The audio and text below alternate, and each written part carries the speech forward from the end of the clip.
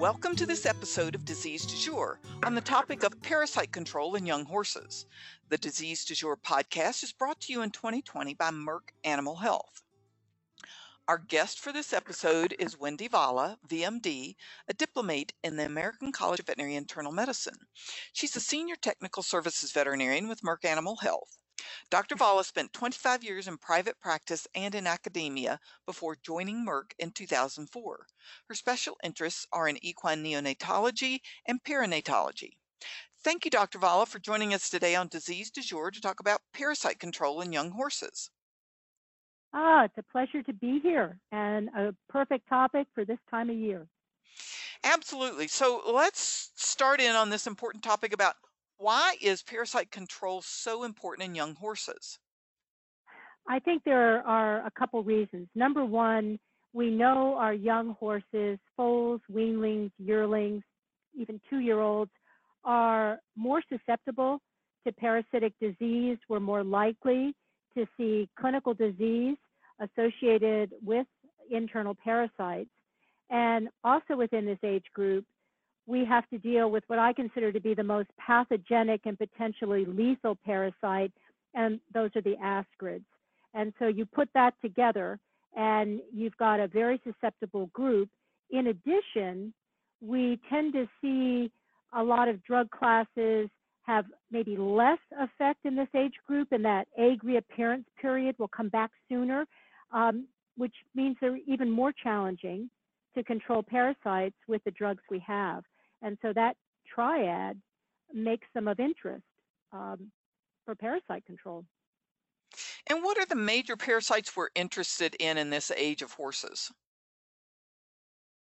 I would focus, number one, with control of the Parascaris species. And we know there are two, Aquarum and Univalens, but ascarids, followed by then small strongyles and tapeworms. And we want to make sure that whatever we're treating our horses with, we keep large strongyles at bay. But those are the top three: ascarids, small strongyles, and then tapeworms. And I'll mention the other parasite that a lot of practitioners remember pre-ivermectin days, and that's strongyloides. And that's a parasite that can be passed in the milk from dam to foal. And before we knew how to control that parasite, it was one of the causes of foal diarrhea. And because there's some lingering fear of that parasite, I find a lot of foals are being dewormed way too young to take care of ascarids or strongyles. And I think some of that goes back to how we used to do it, how we've always done it, and then we never revised what we did. And so a lot of foals are being treated needlessly because of an old fear of strongyloides. But my focus really is control your ascarids first, pre-weaning, and then start focusing on small strongyles and tapeworms. And I think the other goal, because we know we've got multi-drug resistant parasites, both among our strongyles and our ascarids, the goal is do more with less. And so try to decrease the number of treatments in that first year of life, but use the drugs that are working against the parasite you're targeting.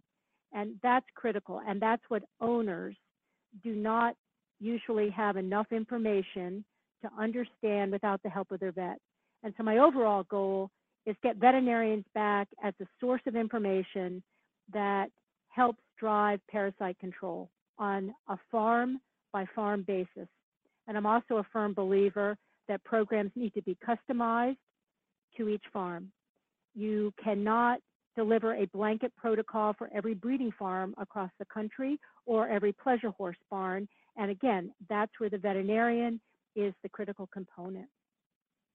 And you and I had talked before we started recording this podcast about how important it is for veterinarians to get back to becoming the source of deworming advice to their owners, and basically how to sell what they know, about the parasites, about doing fecals, about what kind of dewormer to use, about risk factors and good basic horse husbandry. Right. And I think we always feel like we're competing with Dr. Google these days because, so many of our owners are quick to look up everything online, but they also want good scientific information and they want it applied to their farm. And that's where we deliver the value. You've got to design a program to control parasites that is effective. And to know whether a program's effective, you have to know when and how to use fecal egg counts and fecal egg count reduction testing. That's the diagnostic assay we hold, that we charge for, and the knowledge that goes with it. The second is you've got to design a program that's sustainable.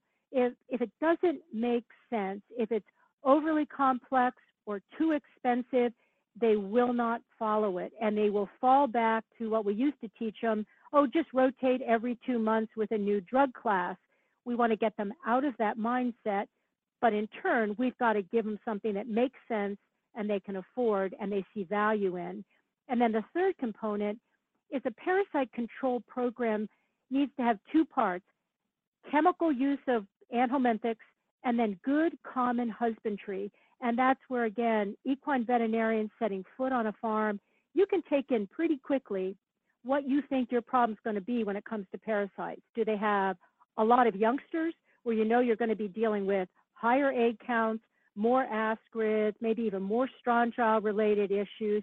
Are they overcrowded? Do I have a bunch of different owners doing a bunch of different things? But that's where you also give them guidance on how do you control your pastures, your hay fields, how do I target who the high shedders are? Again, that's what you're selling, is that farm visit as well as then the fecals. And no computer program is going to replace that. And that's where you build up that relationship with your client.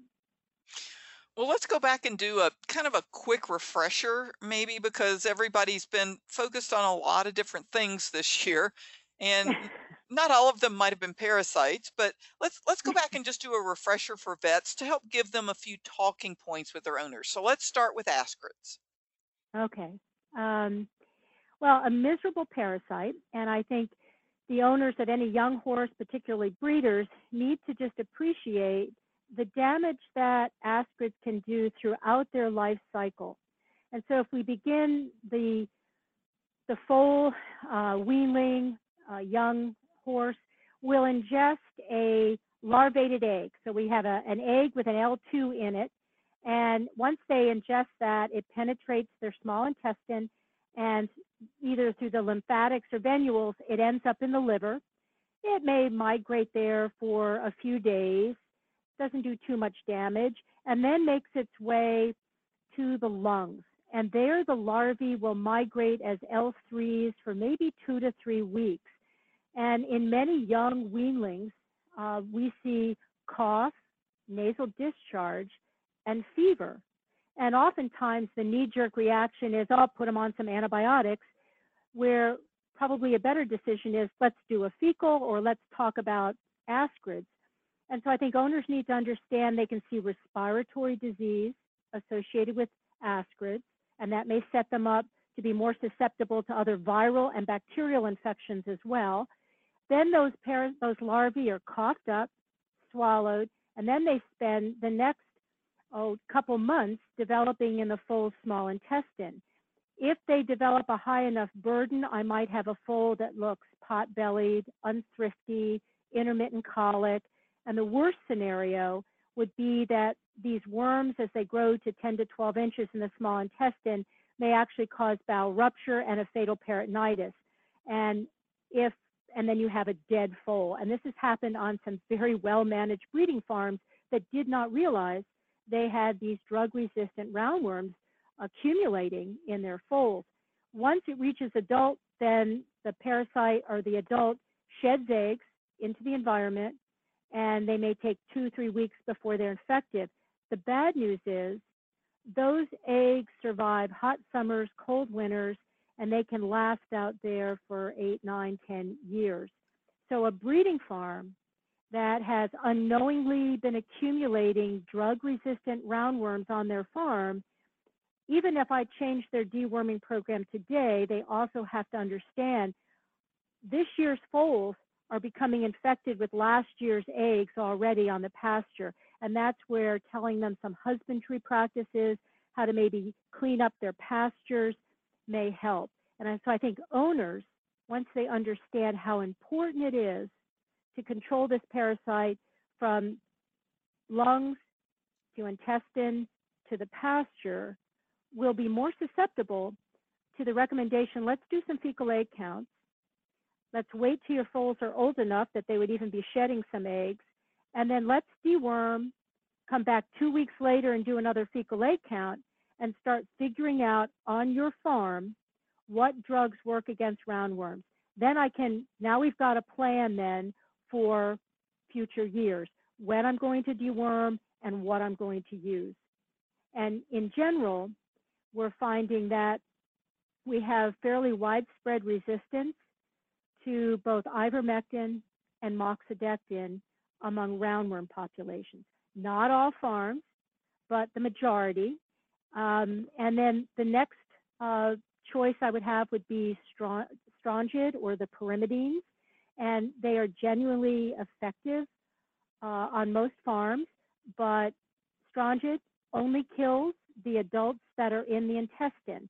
So they are not going to help if I happen to have a very high burden of larvae in the lungs. And that leaves the last group of dewormers, and those are the benzimidazoles. And you may know them as fenbendazole, Panacur, Safeguard, or Anthalcide. And depending on the dose I use, they are generally effective against the maturing adults in the intestine. If I use a higher dose of fenbendazole for 5 days in a row, we see larvicidal effect on the larvae in the lungs.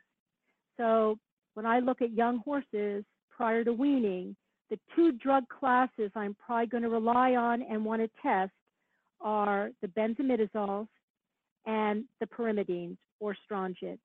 And I tend to reserve ivermectin and moxidectin as my foal gets a bit older and my focus switches from ascrid control to small strongyle control. And what would you say to some of those folks out there who are owners who might have like me, a little gray in their hair, who'd say, well, gosh, don't foals get this acquired immunity from their dams on ascrids? No, they don't acquire any immunity from their dam. We hope that most youngsters will acquire an age-associated immunity as they get older. And it's not so much their age as probably their exposure to the parasite, and their immune system as it matures begins to develop the ability to suppress egg production.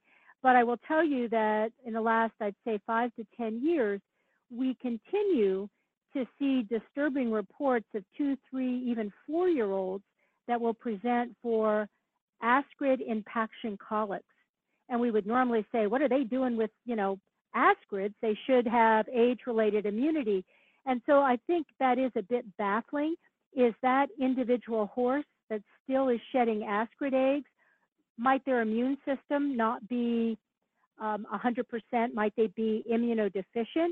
Or is the parasite changing and maybe not stimulating the same type of immune response?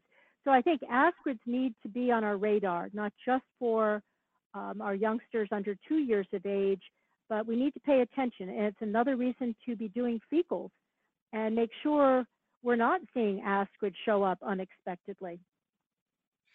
And you had mentioned this before when I've heard you speaking on this topic. What should you not do with a foal that you think has a heavy parasite load?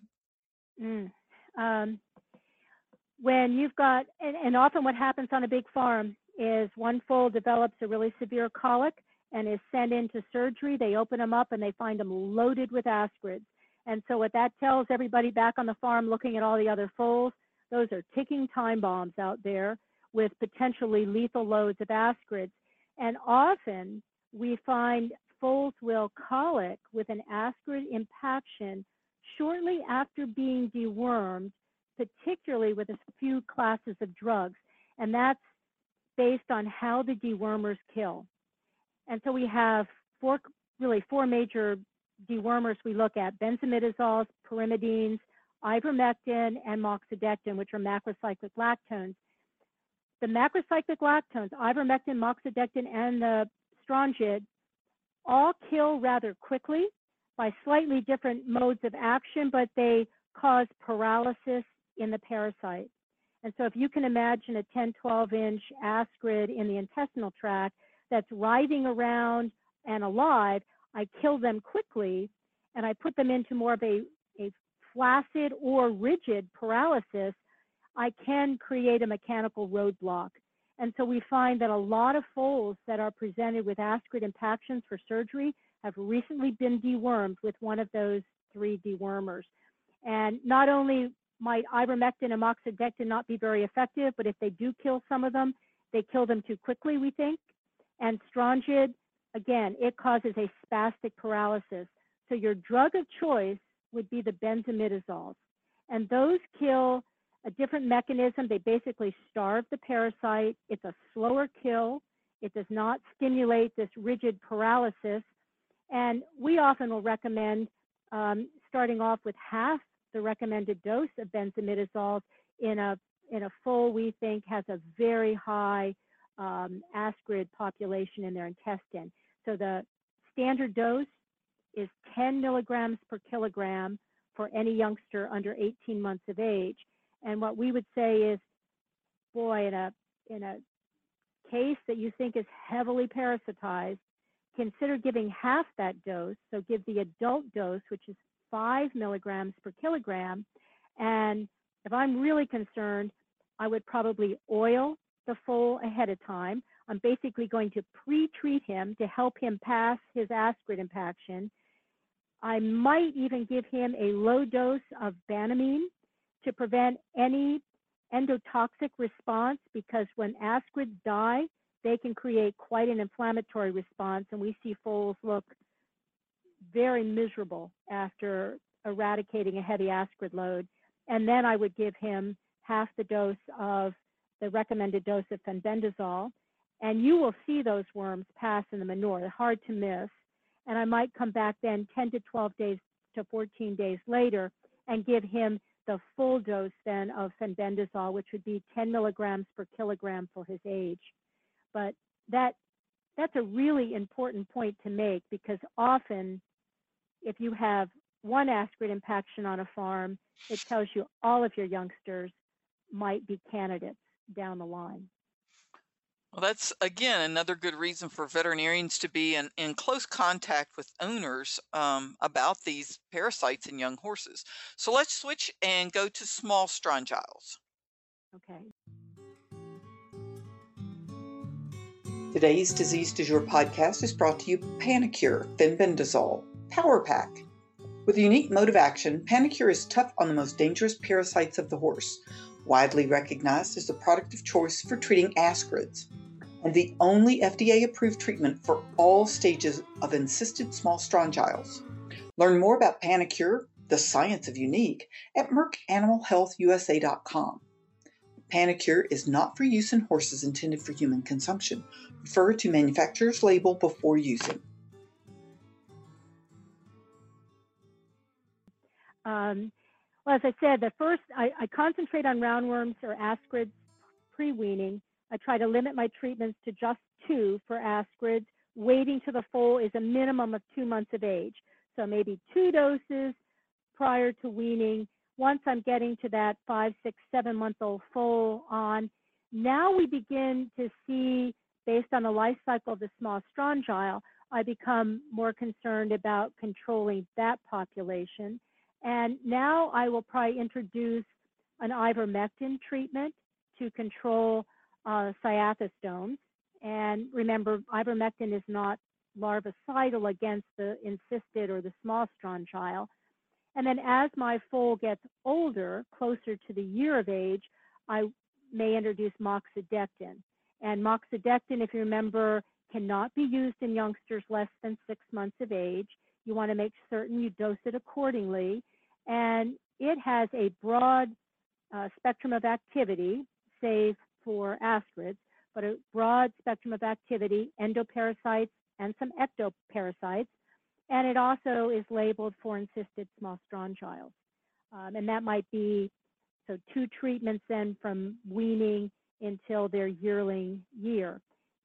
If I live in a temperate area with some moisture, I probably want to make sure I include a tapeworm treatment in one of those 2 treatments between weaning and a year of age. So I could either use an ivermectin or a moxidectin compound that has praziquantel in it. And I have had foals present at 7, 8 months of age that have had ileocecal intussusception. So tapeworms can be a problem during the first year, and hence I would add a praziquantel containing product between weaning and a year of age. And are there any specific diseases in these young horses that are associated with the small strongyles that vets need to talk to owners about? Well, young foals, probably not. And it's another educational opportunity for you to use your fecal exams. And if I wait till I've got some 3-month-old foals and I pull a fecal exam, I expect to see maybe a few strongyles, but we really haven't hit the patent period for a lot of strongyles. I do expect to see ascarids. And then as I get slightly older, now I'll start to see the small strongyles egg shedding begin. If I get a very high encysted population in, say, my yearlings and my 2-year-olds, I can start to see ill thrift. I might see some poor doing. Occasionally, we say maybe some mild colic.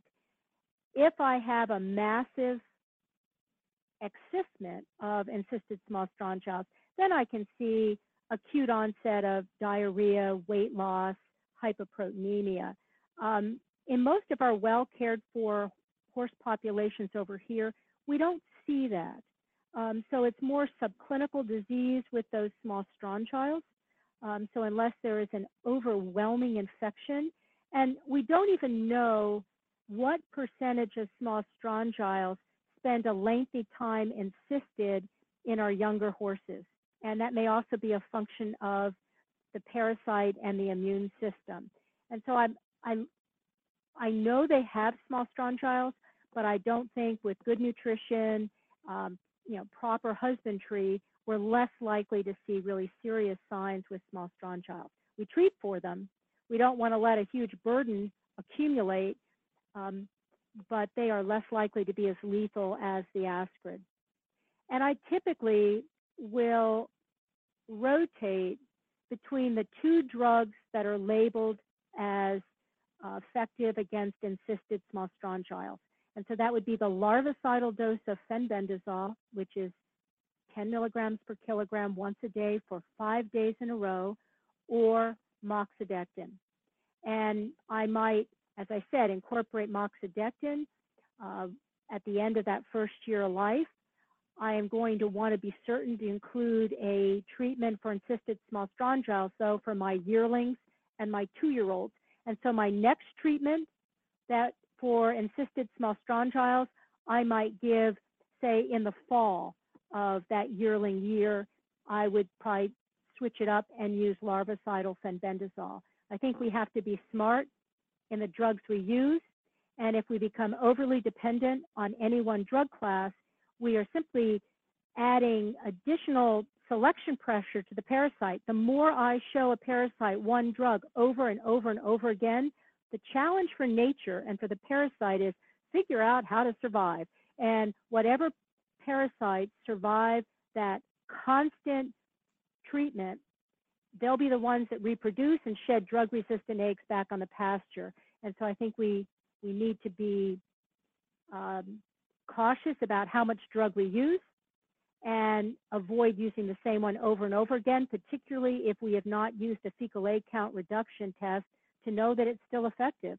Otherwise, all we're doing is selecting for more and more resistant worms without really treating the problem. That's a very good point. And again, it points to why veterinarians really need to be involved with this. Now let's jump over to large strongyles and the younger horses.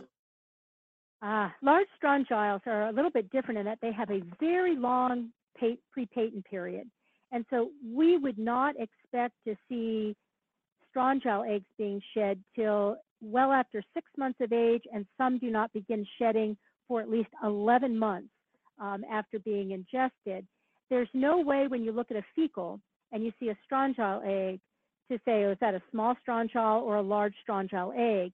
But we know with our parasitology experts, they will periodically let these eggs develop, and you can then identify the larvae as being small strongyles or large strongyles. And we know for a fact that the overwhelming majority of strongyle eggs we see today in well cared for horses are all small strongyles. One of the reasons is, and we don't know exactly why, we have not documented any drug resistance among our large strongyles. So the benzimidazole class still works, pyrimidines or Strongid are still effective, and ivermectin and moxidectin are still effective. And so we should be grateful for that, because in the pre-ivermectin days, and even the larvicidal fenbendazole days, we would see horses come in for colic due to large strongyles. And when you have a large, not even a large number of them, but when you have large strongyles, the larvae will migrate in the blood vessels that actually innervate or feed the large colon of the horse. And with a large strongyle infection, we would see thromboembolic colic, and large portions of the large colon would lose blood supply, become ischemic, turn black, necrose, and these horses would come in acute, extremely painful colics. And often they would die during surgery, or they would have so much of their large colon affected it was impossible to reset.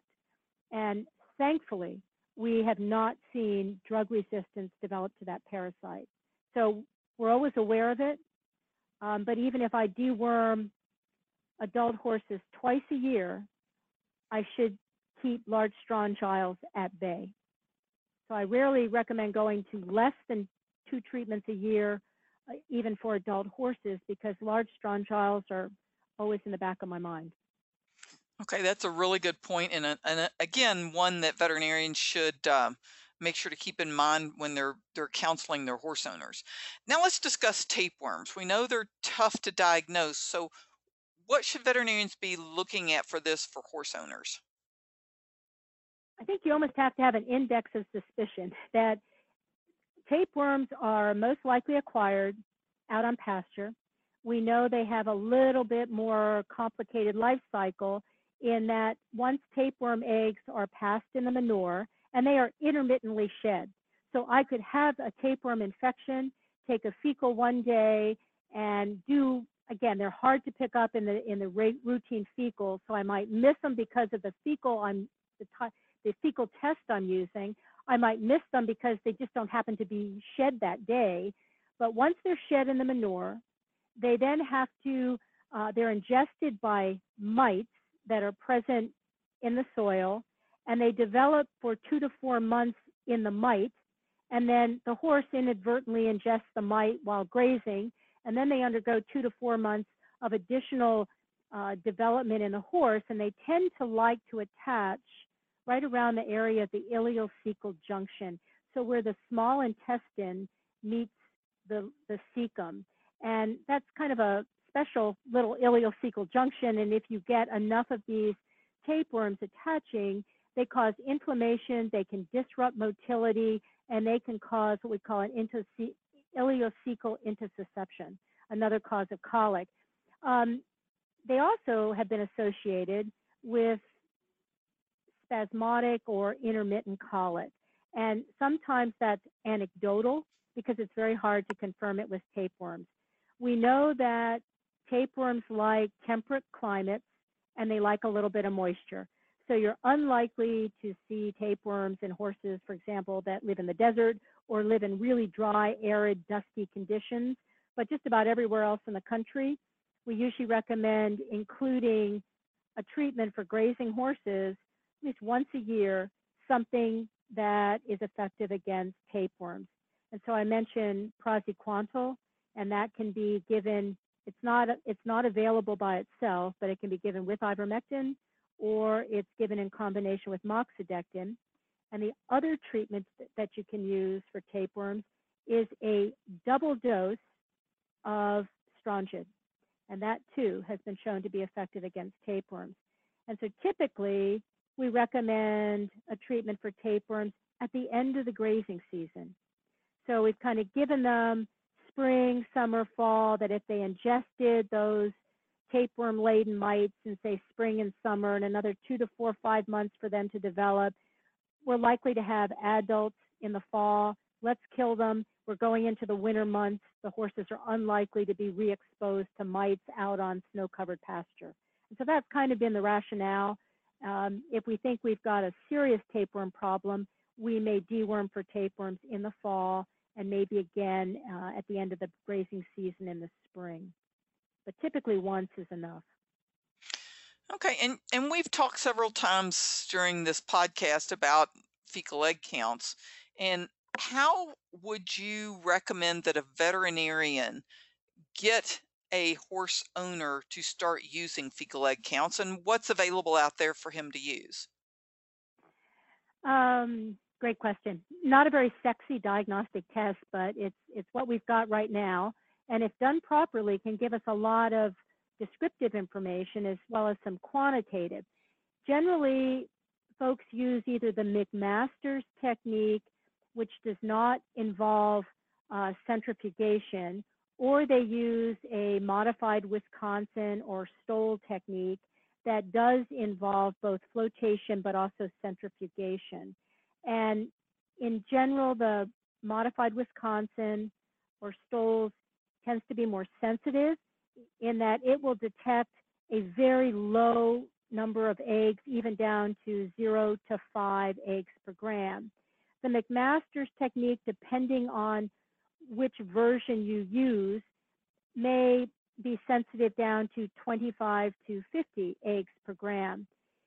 You can run either one of those tests in your clinic, or you can send them out. The thing about sending them out, yes, it's easy, but it adds an additional cost because the clinic will be charged, and then that charge you will, obviously add on something to the client. And if we make the fecal too expensive, they will never use it. And so I urge clinics that they can bring some of this in-house, train 1 or 2 technicians to run these. It makes them more cost effective. So I can use either one, recognizing its limitation. I introduce the fecal to the client. If I have mature horses, we know for a fact that only 10 to 20% of mature, healthy horses are shedding 80–90% of the parasite eggs out there. So it's only about 10 to 20% that are genetically more susceptible to, say, small strongyles. I need to identify those high shedders so that I can target more frequent treatments for those horses and only those horses. So I may treat them a couple times in the spring, early summer, and I may treat them a couple times in late summer into fall. That means that an owner's, say, group of horses, 80–90% of them are what we consider low shedders. I don't find many eggs or any eggs at all when I do a fecal, and I should not be over-treating those, maybe twice a year, spring and end of grazing season in the fall. And I use that as an argument for the owner to save money buying dewormers your horses don't need and spend money on a strategic fecal. And if you're going to figure out if your horse is a shedder or not, you need to make certain you have not dewormed him for a considerable period of time, depending on the dewormer.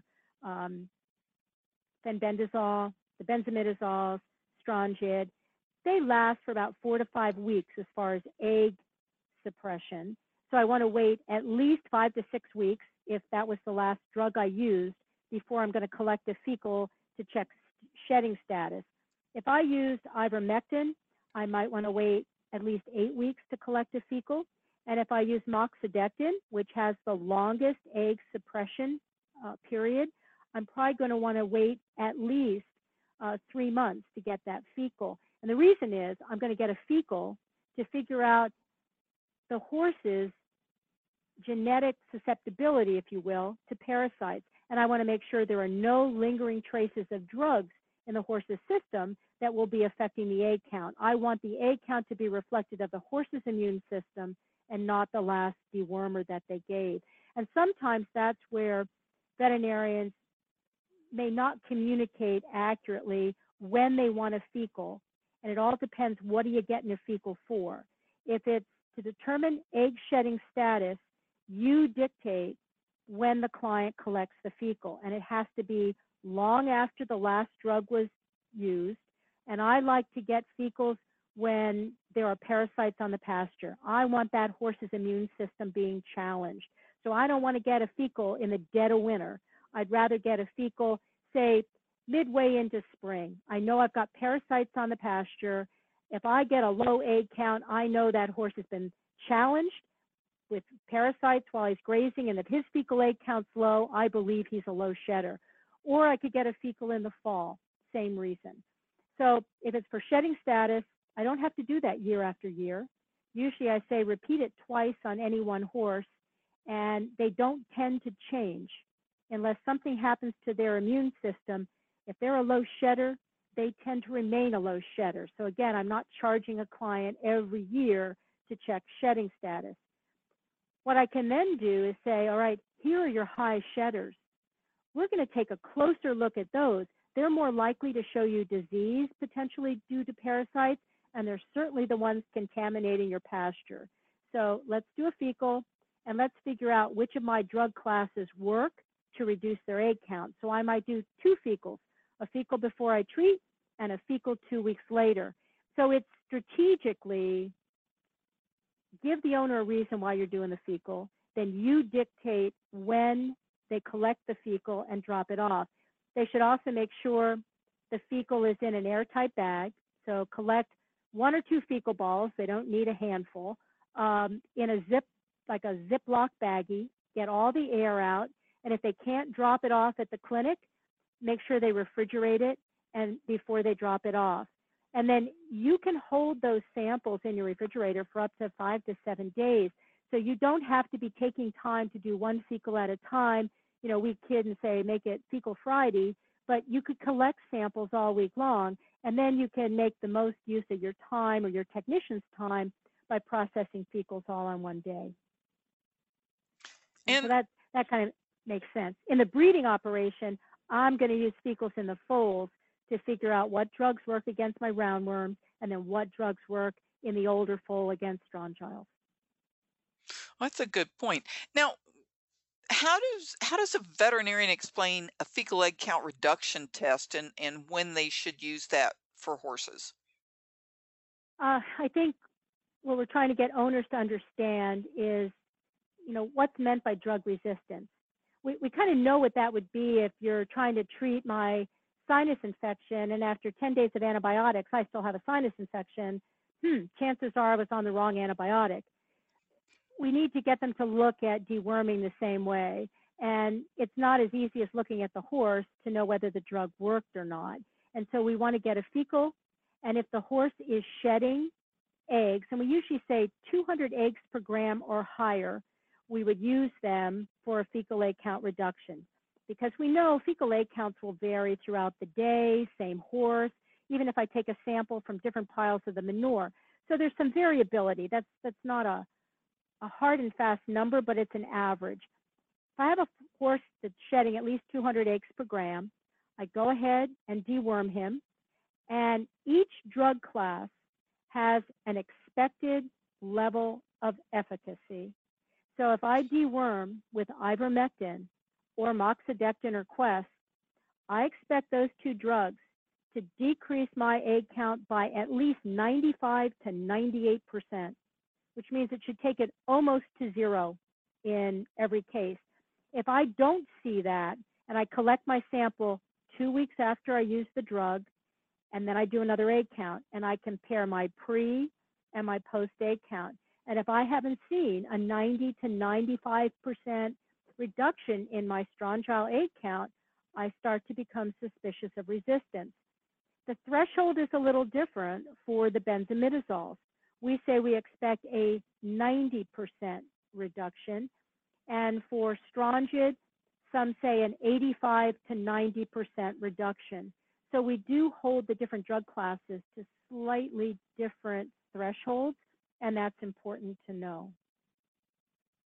And And I if we want to start to bounce see, back a little bit to our younger horses and talk a little bit about parasite control in brood mares and how that can help.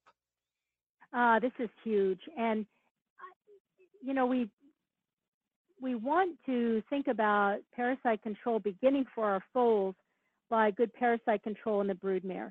Because number one, they're the ones contaminating the environment that the foal is going to grow up in, either in the stall as well as out on pasture. And I think the other thing we always watch foals do is they love to chow down on mom's manure. And so that's a normal way for them to inoculate their intestinal tract, but it's also a great way for them to be exposed to parasites. And so I usually recommend that pay attention to the broodmare's deworming history and when she's dewormed, either just prior to foaling or 1 or 2 days after. I use a product that broad spectrum and also one known to get Strongyloides westeri. And so Strongyloides is the parasite that can be passed from dam to offspring in the milk. It can also be picked up in the environment. And so if we're worried about Strongyloides having a potential to cause any type of diarrhea, I'd rather take care of it in the mare and not treat the very young foal.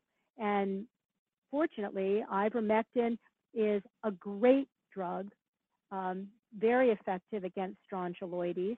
And so you have an option. Ivermectin can last 6 to 8 weeks. You may either deworm the mare prior to foaling, maybe the month prior to foaling, or what is still quite common practice is once your mare is foaled and she's past her placenta, you know she hasn't had any periparturient complications, she's eating, no colic, I often will deworm her then with ivermectin. And I, in essence, consider that the foal's first deworming. I'm deworming its dam. I'm taking care of any lingering fears about Strongyloides. And I don't need to be giving drugs to my foal until they're 2 to 3 months of age. Now, some folks will use moxidectin. Moxidectin, again, has a much longer egg reappearance period, so I might be able to give that 4 to 6 weeks prior to foaling, and I will still have an effect during those first few weeks after foaling. What I want is to control the eggs my broodmare is shedding after she foals.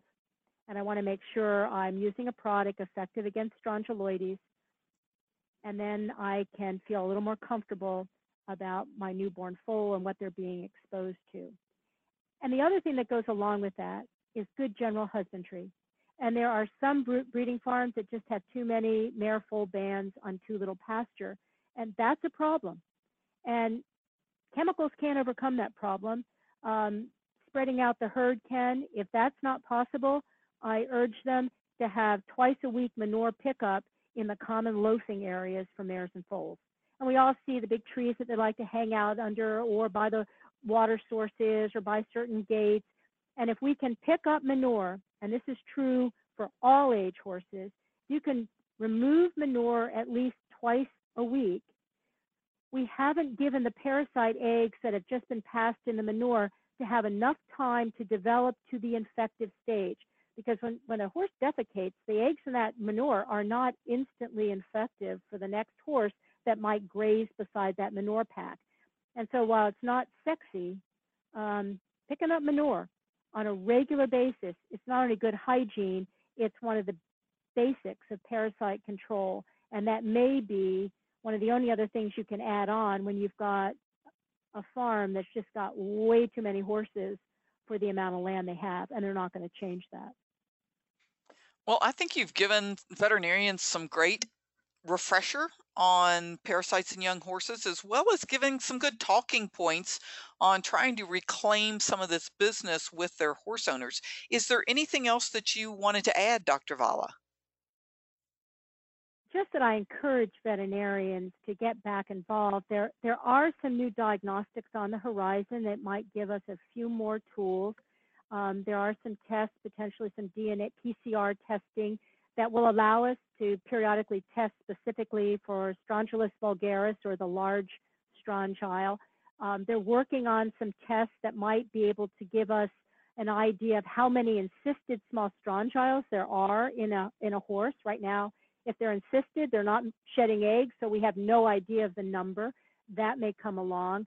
And there are some more rapid fecal egg count, automated fecal egg count devices that are in development and just reaching the market now. And so we may make it easier for clinics to do these fecal egg counts in-house and help keep it more affordable so they can market these the way they should be used. Well, thank you, Dr. Vala, for being our guest today on Disease du Jour. And thank you to our listeners for joining us today. And a special thanks to our 2020 sponsor, Merck Animal Health. Please listen, rate, and review future and previous episodes of Disease du Jour on iTunes, SoundCloud, Stitcher, or your favorite podcast platform. You can follow Equimanagement on Facebook or send me an email at kbrown@aimmedia.com.